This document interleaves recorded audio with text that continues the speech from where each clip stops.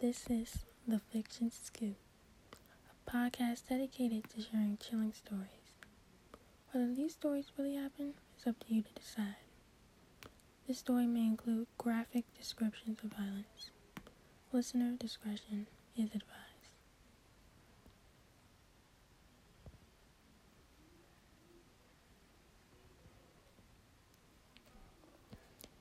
Hello, thanks for tuning in today. This episode will be a little different. My name is Anaya Kelly, and in this episode, I'll be discussing how I spent the days of spring break. Spring break ended way too fast for me. In my opinion, a week was not long enough of a break, but I guess it was a reasonable amount of time, especially since we only have a few weeks of school left.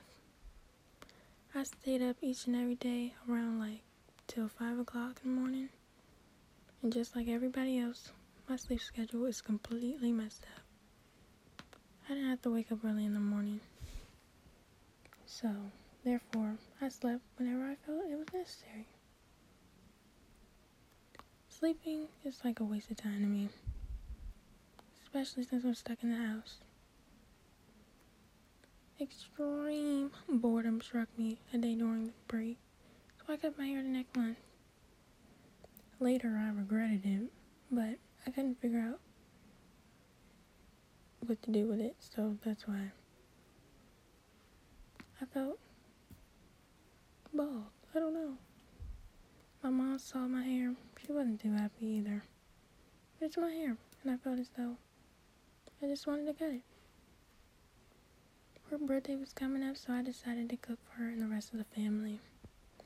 After watching a Zach Choi mukbang, I got inspired to make fried potatoes, pork bacon, and waffles for my family. I celebrated my mom's 2 days later birthday. Ooh.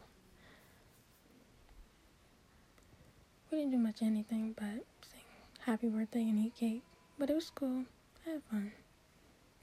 Also, I took a few minutes out of my day to tidy up my room since it was getting a little messy. Online classes were really stressing me out, so I didn't get a chance to get my room together earlier.